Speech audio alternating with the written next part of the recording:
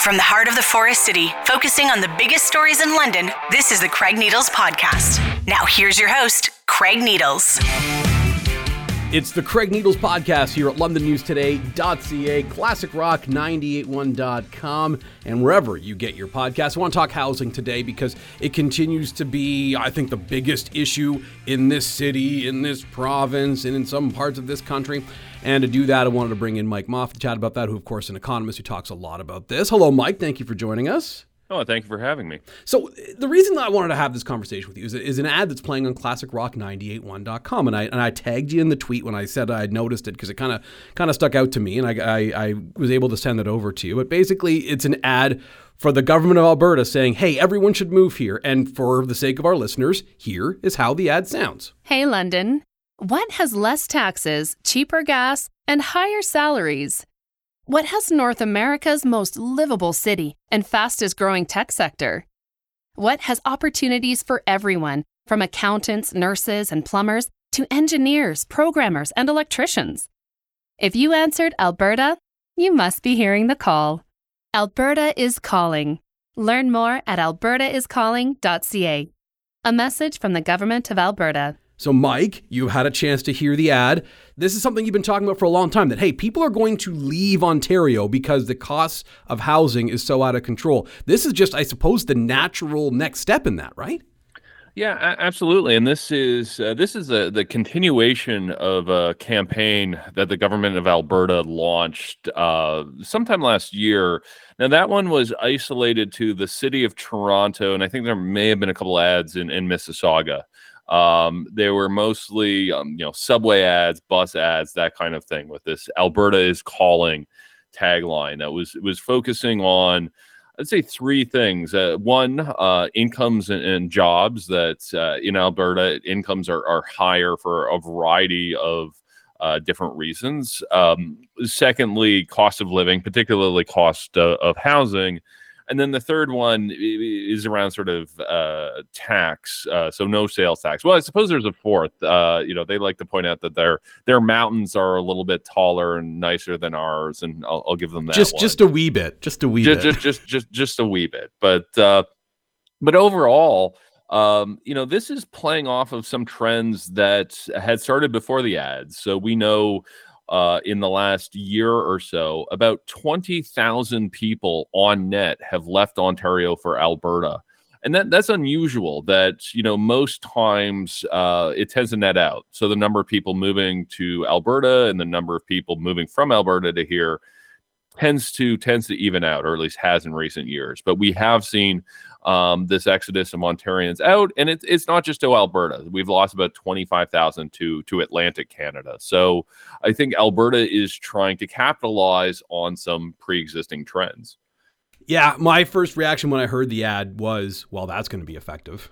Like, I'm not joking. I really think it's going to be effective. I think that there are going to be a lot of people who are finishing school for the various professions you heard in there, be it nursing, be it electricians, be it plumbers, who look around and say, I'm never going to be able to afford a house here. I'm going to go someplace where I can.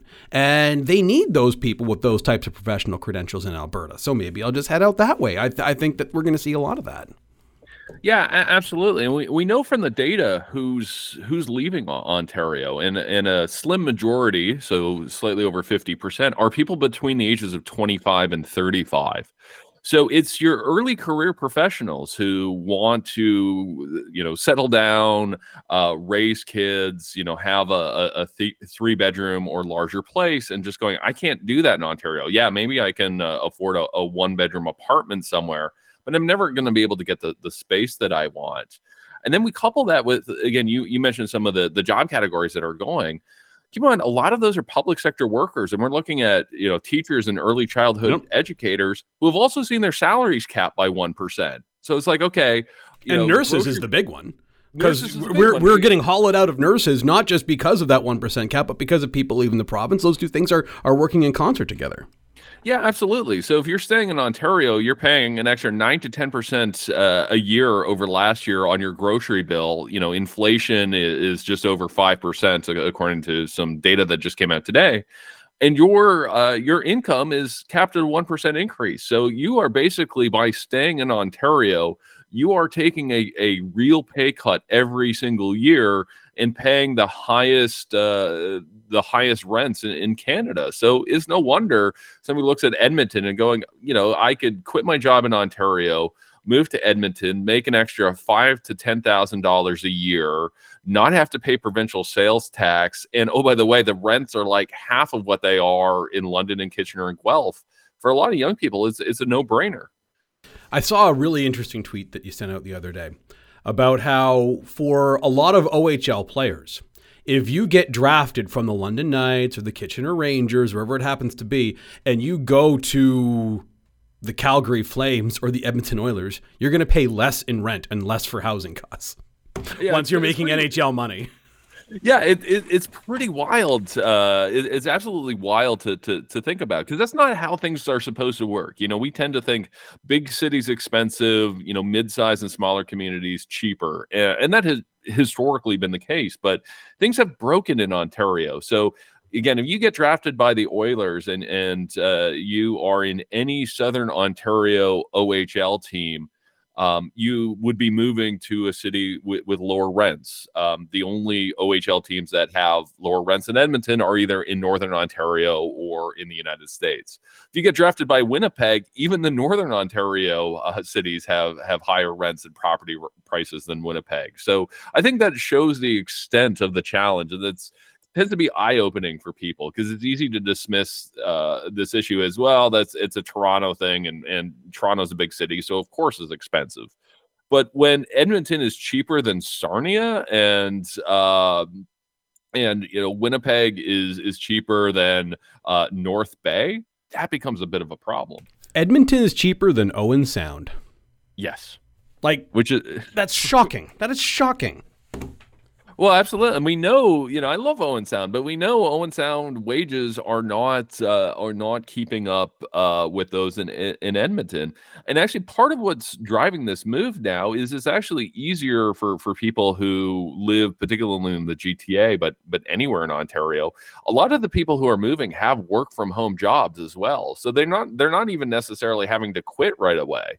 So what we're seeing is people go, okay, I'm gonna move out to Edmonton. I'll keep my job virtually in Mississauga or wherever, and telecommute for a while until I find something locally. So that combination of housing prices and the ability for at least some industries and some professions to be done virtually has really ramped up this outmigration.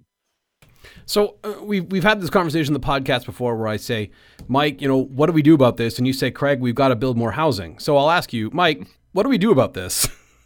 Yeah, well, absolutely. I think we need to build more housing, and we're in this kind of cruel irony right now that we are losing electricians and plumbers and roofers, the very people we need to build more housing, to Alberta. So our lack of housing is making it difficult for us to build housing. So I think that's the first thing we have to look at.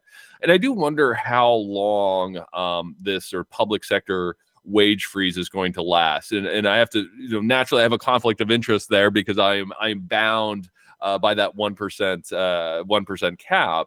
But you really start to wonder how much longer we're going to be able to do that if not just Alberta, but Nova Scotia and other provinces are poaching our employees. That I saw just recently, Nova Scotia is offering $10,000 retention bonuses for healthcare workers. So now, again, if you're a nurse living in London, go, okay, well, I can move out to Nova Scotia. I can pay a lot less in rent, and if I stay 12 months, I get a $10,000 bonus. That sounds pretty good to a lot of people. Yeah, it's just we're not competitive when it comes to some of these things, unless we're talking about people who got into the housing market sort of before things really got out of hand. That's a bit of a different conversation. But if you're trying to get in now, or if you're trying to look for a new place to rent now, you're in a bad way. Yeah, absolutely. So because it's easy to also think that, well, house prices are down because interest rates are up, but we have to realize that, well, interest rates are up.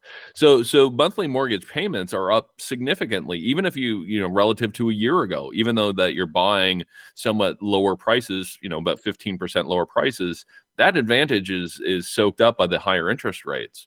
And in London, again, a one-bedroom apartment, the average rent, according to rentals.ca, is over $1,700, and that's up 20%. And this is just on new leases. That's up 20% from last year. So that's you're looking at an extra couple $100 a month relative, or more than that, but $300 a month relative to last year. So that's incredibly expensive. So you're right that, if you were lucky enough to get into the market 10 or 20 years ago, you're probably fine. Or if you're living in a building that built before 2018 and you're not moving, so you're subject to rent control, you've got some protection there. But if you are looking for a new place, or basically looking for a new place and earning an entry-level income, it's a very tough market out there. Yeah, it certainly would be. And I'll give this example. So I'm not going to say obviously what the street is or where it is, but there is essentially a duplex across the street from where I live, and they've just recently renovated them. And I saw the ads for how much they're asking for each. And each of the two in the duplex across the street from my single family home are asking for more in monthly rent than I pay in mortgage, electricity costs, and property taxes combined. That's just it's crazy. It's crazy right now.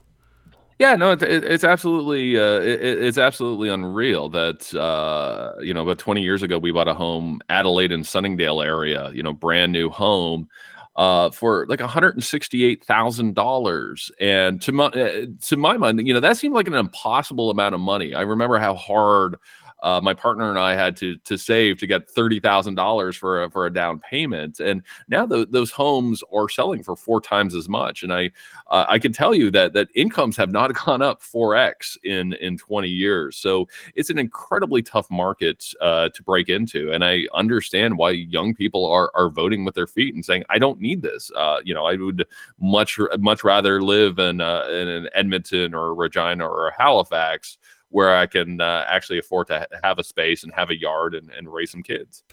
Does this become, do you think, a political issue, not just for the people who are in that portion of the age spectrum, but I think there are going to be people who are in their 50s and 60s that want to still live in London or Toronto or Kitchener and are going to be ticked off that their grandkids live in Regina or Halifax? I do think so. And I think that's one of the ways we actually get to a solution. That I think often the discourse becomes, thinking that is zero sum. That if we make properties more available for younger people, that will disadvantage existing homeowners. And I don't think that's entirely true. I think one of the reasons why is what you've absolutely described. That existing homeowners would love to see their grandkids and aren't able to if they're living in a different province. I also think that there's an increasing recognition that the personal support workers and the workers to work in long-term care homes can't afford to live in cities like London, and we're going to count on those people. So, I think there's going to be this recognition that why can't I go see my doctor, or why are the lines so long at walk-in clinics and things like that? Well, it's just because we don't have the medical support people. So I do think we're getting to a consensus where even existing homeowners are saying, yeah, you know what, my home price has gone up, but it's not worth all of the sort of damage it's doing to society. Yeah, and that's the thing is, okay, it's great if your home price has gone up, and it's great if, some investor wants to buy your house and rent it out, whatever. They're making a lot of money after you sell your home, and that's great. But at some point, you want other people around you who you care about, and you want the services that are important to you in your community to be staffed by people who are, actually around. So everything from as simple as, hey, when I go to Subway, I want there to be someone there making my sandwich, to I want there to be a family doctor. There needs to be housing for those ranges of incomes, right? Yeah, absolutely. Absolutely. So there are going to be all kinds of challenges for that. And I think that's one of the ironies of London right now is we're doing so well when it comes to investment attraction, right? Obviously there's the Volkswagen announcement from earlier this month, but Maple Leaf Foods and others. And, now we're seeing stories of concerns that, we're going to need to attract workers for those plants, and they can't afford they're going to have trouble affording places to live there. So it is absolutely a challenge, and it won't be just a challenge to find people to work at Timmy's, would also find people to assemble these battery packs that we'll be building out in St. Thomas. Well, I'm curious to see what governments decide to do about this, because what's the latest projection from you on how many homes we need over the next 10 years? Yeah, so the provincial government says that we need 1.5 million over the next 10 years. We ran the numbers last summer at SPI because we were actually a little skeptical of that number. I thought it was a little bit on the high side. We ran the numbers, and it actually checks out. That 1.5 million is a reasonable estimate given population growth and demographic changes. But to put that into context, because again, 1.5 million is just a number. It's hard to know whether it's a lot or not a lot. We've never built more than 850,000 homes in Ontario in any 10-year period.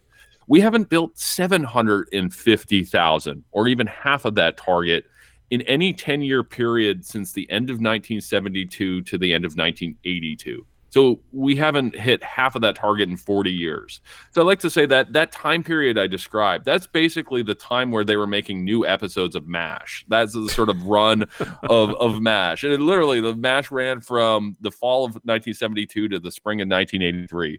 So we need to do something we haven't done since MASH was making new episodes, and then double it. So this is going to be a monumental challenge. And we have a provincial budget coming out this week, federal budget coming out next week. And I think it's going to be important to see what programs are going to be in there in order to get more homes built. And that's, everything from actually building non-market units to questions around labor supply, trying to find all the electricians and plumbers and roofers we're going to need to build 1.5 million homes in 10 years. Yeah. Now, 10 years, of course, is a very long time to make a television program for a show that for a war that lasted for 3 years. That's neither here nor there. You're right. It's basically asking something that's never occurred before, and I'm very skeptical based on that it will. Even if we really, really wanted to, even if everyone was on board. We're lacking you mentioned we're losing a lot of the folks who would be doing that work as far as creating those homes. They're moving to other places. And we have some difficulties when it comes to local municipalities deciding, hey, I don't want this house here, or hey, I don't want the subdivision here, and hey, I don't want this apartment building there. Like, even if the provincial government wanted to and thought it was just this wonderful, amazing idea, I still don't think we'd be able to accomplish it. So that leaves us in a bad spot. Yeah, it really does. That this is not something we want to do just because it would be nice to do. This is not, this is not landing on the moon going, okay, this would be an incredible thing to do, but life will go on if we don't. We really do need these homes. So absolutely, this is going to require some tough choices on all three levels of government. So municipalities are going to have to figure out how to deal with those forces of NIMBYism that prevent things from happening. The provincial government has its own approval process to challenge, things that and get caught up at the land tribunal, things that last for years, and environmental assessments and things like that. They're going to need to figure out the labor side. They're going to need to figure out the infrastructure, because this isn't just about building enough homes, but it's also the schools, the parks, the sewers. Some of that's municipal, but a lot of that's provincial. And then federally, we're going to need to figure out how to get enough labor through the immigration system. The federal government plays a role on the skills side. They also play a role in the tax side. That I think one of the things we're going to have to figure out is how to get that billions and trillions of dollars floating around international markets that sometimes is actually being used to buy up existing homes. How can we tweak the tax code to actually use that to get those investors to build new buildings and to get shovels in the ground? So we're going to have to make some tough choices, and we're also going to have to recognize that we're not going to get everything right, that some things are going to have unintended consequences, but we're going to need that strong political will, and I'm just not entirely convinced we're there yet. We're going to have some council meetings where people in certain neighborhoods are real upset about stuff, and we're going to have to ignore them. And do we have the capability of ignoring them? That's part of it. Yeah, that's absolutely right. That's and I see in London or Ottawa or wherever that we have these meetings, and and we're trying to build very modest infill with 15 units, and you get people going, no, I want 3 large semi-detached homes there. Just even when we get to yes on that, there's the amount of time and effort and energy that takes up is a problem. So I think one of the ways we're going to have to get there is just approvals by rights of allowing certain types of development that don't have to go through this process. Because if I'm building a single detached home on a greenfield lot that's that's zoned for it, I don't have to, I'm not subject to all of this sort of public scrutiny that I am if I want to build a 3-story walk-up somewhere. So I think we are going to have to make those tough choices about, again, which projects warrant public discussion and which should be allowed by right. Yeah, I entirely agree with that. Mike, thanks so much for the time and to sort of do a check-in on this. Anything else that you wanted to add or mention before we wrap up? Well, I'd say overall that I'm glad that you're discussing this. I will leave with a point of optimism that I am actually more optimistic than I was a year ago, and it's not so much because we've got the policy solutions right, but I feel like now we're actually admitting we have a problem. And we weren't exactly there a year or 2 years ago. And that's the first step into solving it. So, I'd just like to say, keep up the great work, keep pushing on these issues, pushing government, because I think we are slowly inching closer to a solution. And I want to create a province where, my kids in 10, 15 years, they're going to be the first time home buyers. And I'd love them to be able to go here and not feel like they have to go to Alberta in order to make things work. Yeah, I'm also concerned about that. It may be about 15, 20 years for my kids, but same deal. I hope that they don't have to leave the province because there's no space for them here. So yeah, and it goes faster than you think. Yeah, I'm sure it does. I'm sure it does. Mike, thanks a lot for doing this. We'll talk to you soon, okay? Oh, thank you for having me. That's Mike Moffatt with the Smart Prosperity Institute. He's an economist. Joins us to talk about housing here on the Craig Needles podcast. And there's the take. And I know that some people will say, well, Craig, is this the most important issue right now? We've got grocery prices that are out of control. We've got this going on, that going on. I will say affordability of a place to live is going to be the top issue for anyone. Is it more important than election interference? You can talk about that amongst yourselves, but I will say this. For a lot of Canadians, yes, it specifically is. And I got into a bit of a Twitter discussion about that this week with Aaron Woodrick with the Macdonald-Laurier Institute. And he said that, Jagmeet Singh was not concerned enough about the Chinese election interference story and too concerned about the grocery price story. I'll say this. A lot of Canadians do not give think about the word I was going to use there. I'm not going to say it. About election interference, but they really do care about their grocery bill, and they really do care about how much it costs for them to pay rent or their mortgage or whatever it happens to be. And you don't have to like that. You may disagree with that. You may think that people's priorities are misplaced because our democracy is the most important thing. And I wouldn't reject that. All I'm saying is here, when we're being realistic, we have to acknowledge that a lot of Canadians are going to care more about that pocketbook stuff than they ever will about anything else. And I don't blame them. We'll wrap up the podcast here. Thank you very much for downloading, listening to, subscribing, reviewing, all that lovely stuff with the Craig Needles podcast, which you can find at classicrock981.com and londonnewstoday.ca, and of course on your very favorite podcast apps. The Craig Needles podcast is a presentation of the Blackburn Media Podcast Network.